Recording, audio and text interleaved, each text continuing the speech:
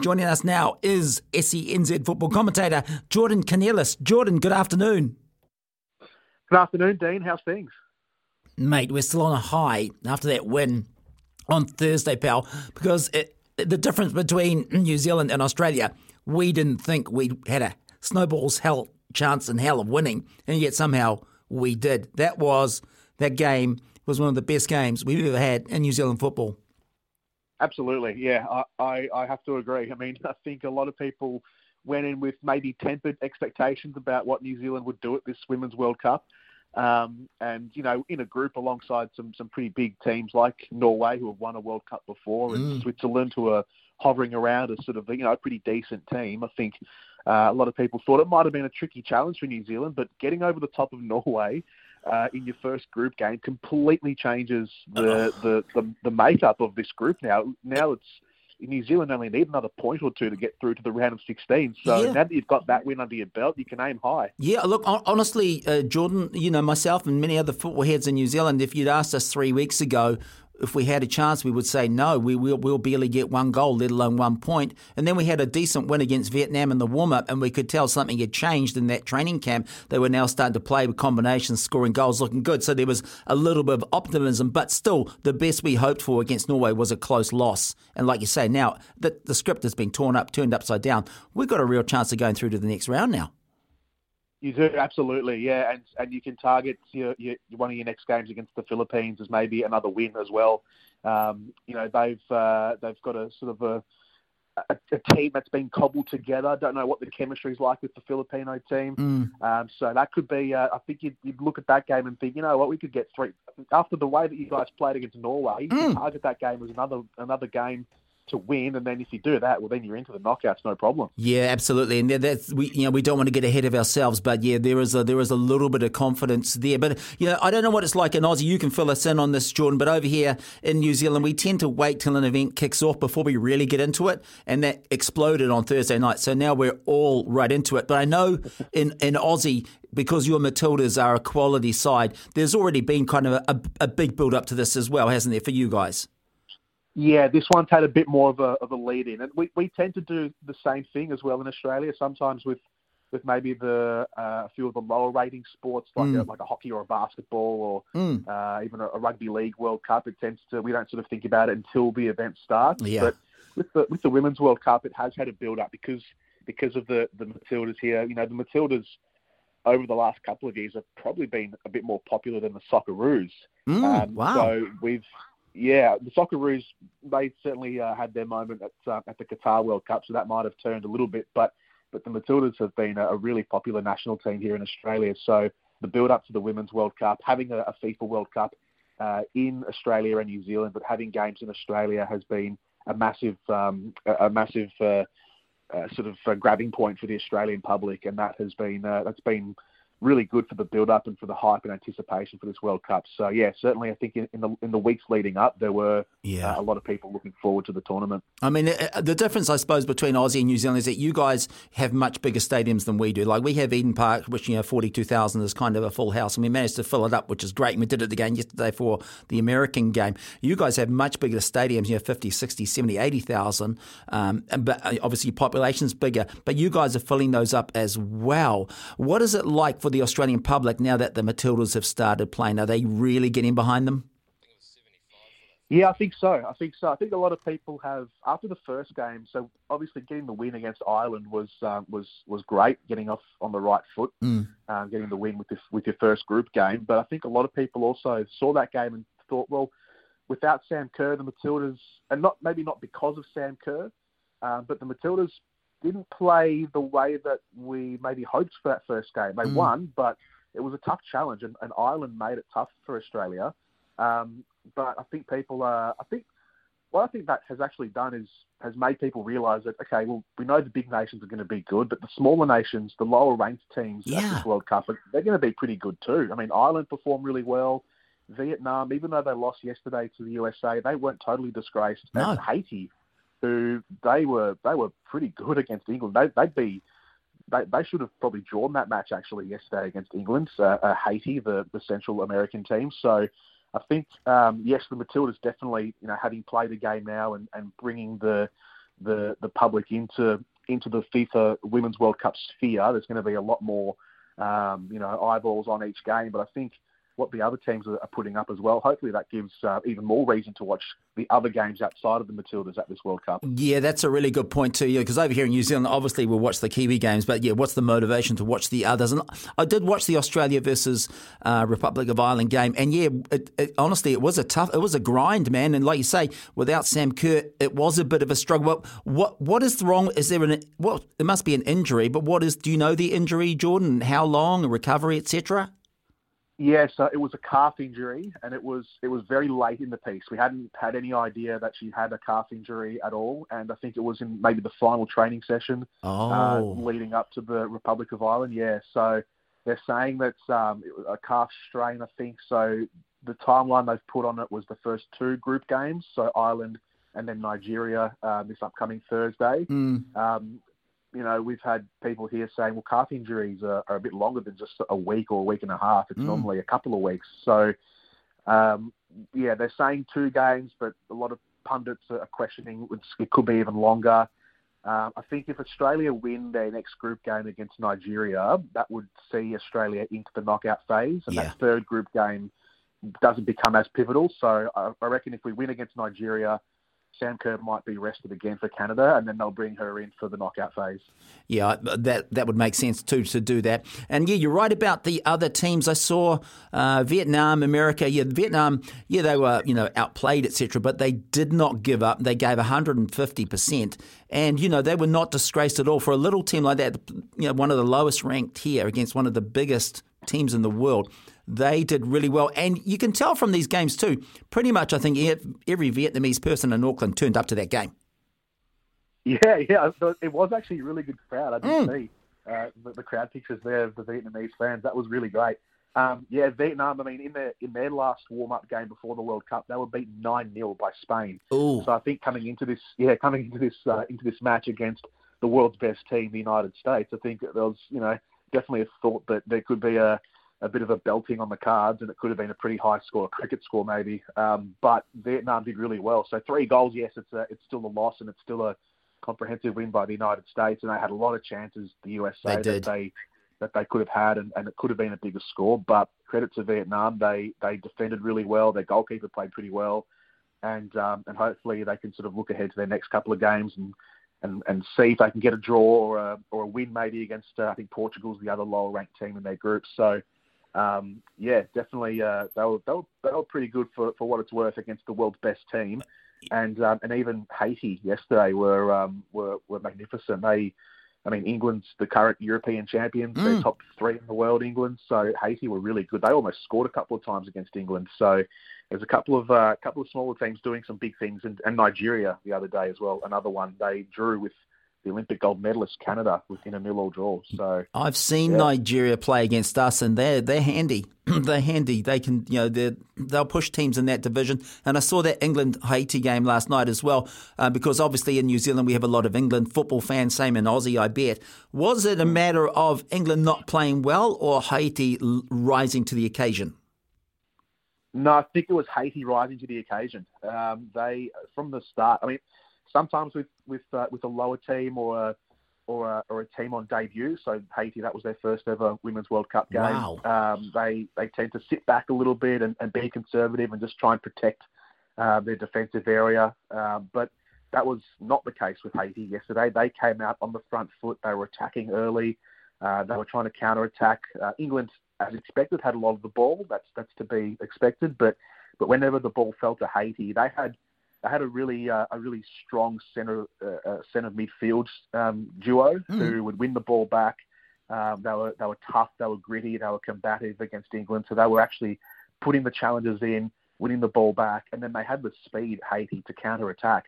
So they were on the front foot and getting right up in the face of England and taking the game to them. So yeah, England played pretty well. They had a lot of chances that they could have scored from, similar to the United States, but Haiti actually they weren't reserved. They were definitely coming forward and had a couple of chances and tested the goalkeeper a few times as well, the English goalkeeper in the second half. So they had to really be wary, England, about what Haiti were providing in attack.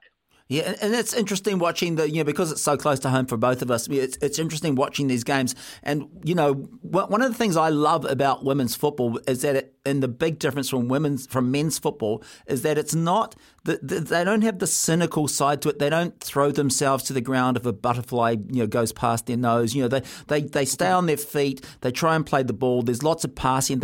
It's always looking to attack and go forward. It's vastly different to the men's game. That's true, yeah.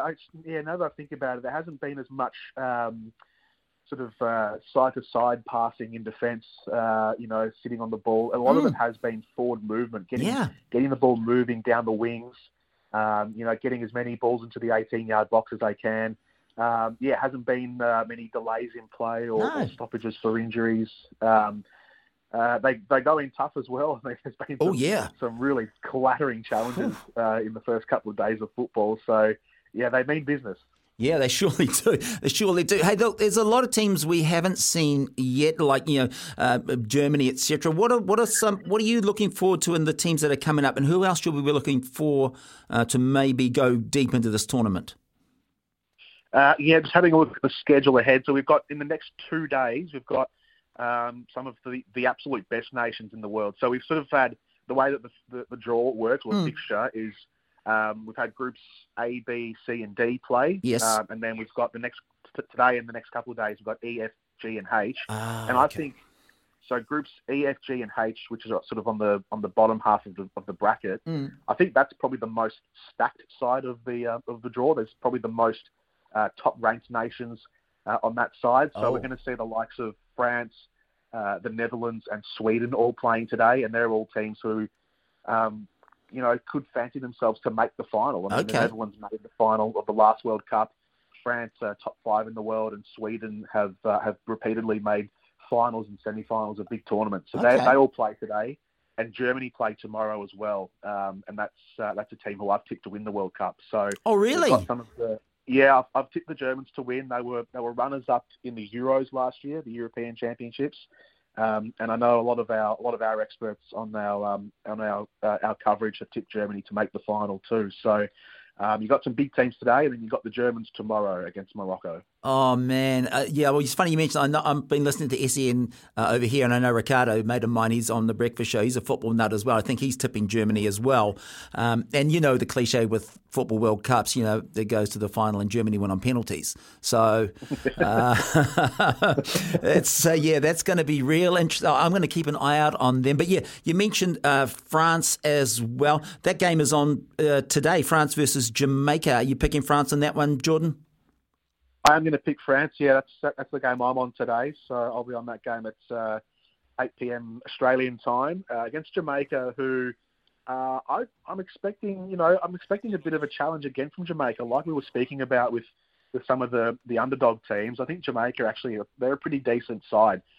So I expect them to take it up to France. I expect France to win, but France do also have some injuries. They've got a few players who they couldn't pick for the squad because of injuries, and that includes a few of their key strikers, some experienced midfielders. So they haven't quite got the full strength team that they wanted for this tournament, the French. So that might allow Jamaica a chance. And Jamaica, their star player is a woman called Khadija Shaw, who is a striker for Manchester City and rated as one of the best strikers in the world. So they've got some talent in that team, Jamaica. So I think this will be a good match tonight. Yeah, you're right. And you mentioned injuries there. I read a great article yesterday about how the dark secret of women's football is the number of kind of knee injuries that the women's players get. And when they listed all the names, it's like, wow, there's like a ton of them.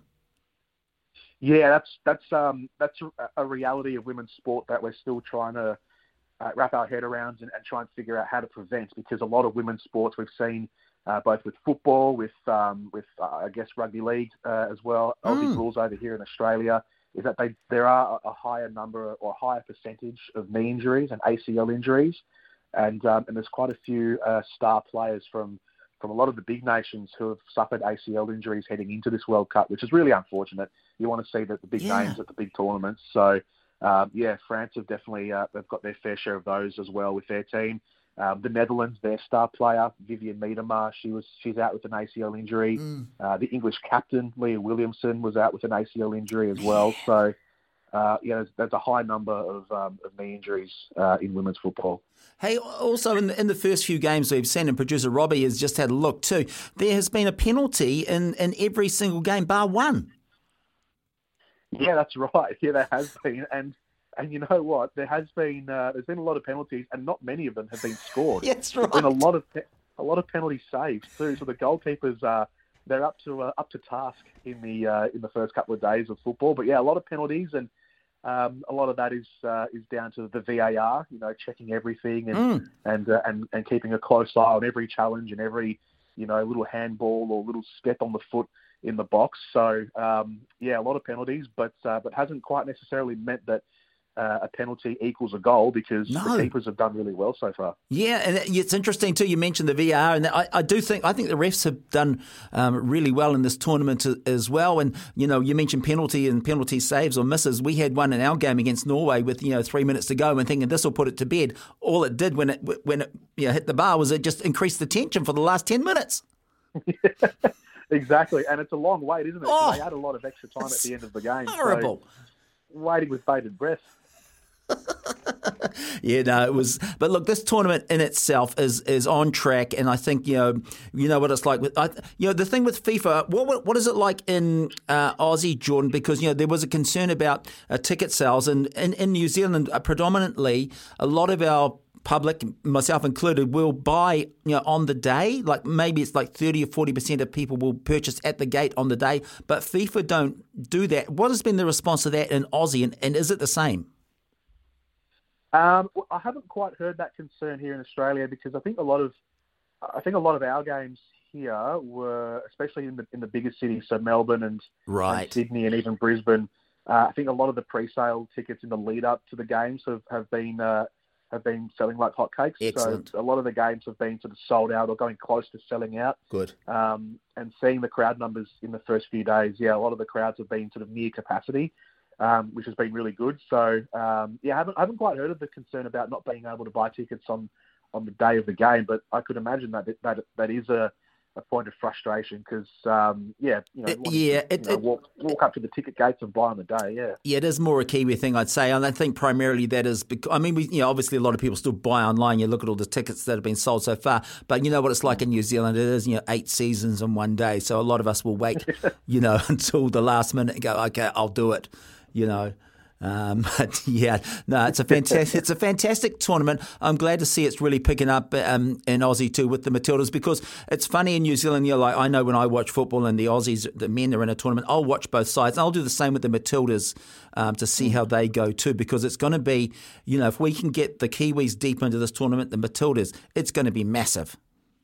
Absolutely, yeah, and I think the sentiment is being shared from here over to you guys too. I think now that we've seen New Zealand get that first result, now we're thinking, all right, anything is possible, and let's try and get these co-hosting nations together into the round of 16, which is going to be fantastic if we can pull it off. So I reckon there's a good chance we will, and I think there's plenty of love being shared across the ditch from Australian fans to you guys. Yeah, vice versa. And Jordan, before I let you go, mate, we have a lot of avid investors on the station via the TAB. Is there any bolters or outsiders you think is there anything the fans can be looking for which might be off the radar, which we can get on? Ooh, to win the tournament? Or just maybe to get out of the group, or, semi something. I think, now that Denmark won their game last night against China, I looked at that game in Group D as a pretty pivotal match to try and decide the group. Mm-hmm. So now that Denmark have won that one, it probably gives them a leg up on China, who are also very highly rated, China, to get through. But Denmark making it through now, you'd sort of look at them as a good chance to make the round of 16. Okay. Elsewhere, I'd pick out maybe...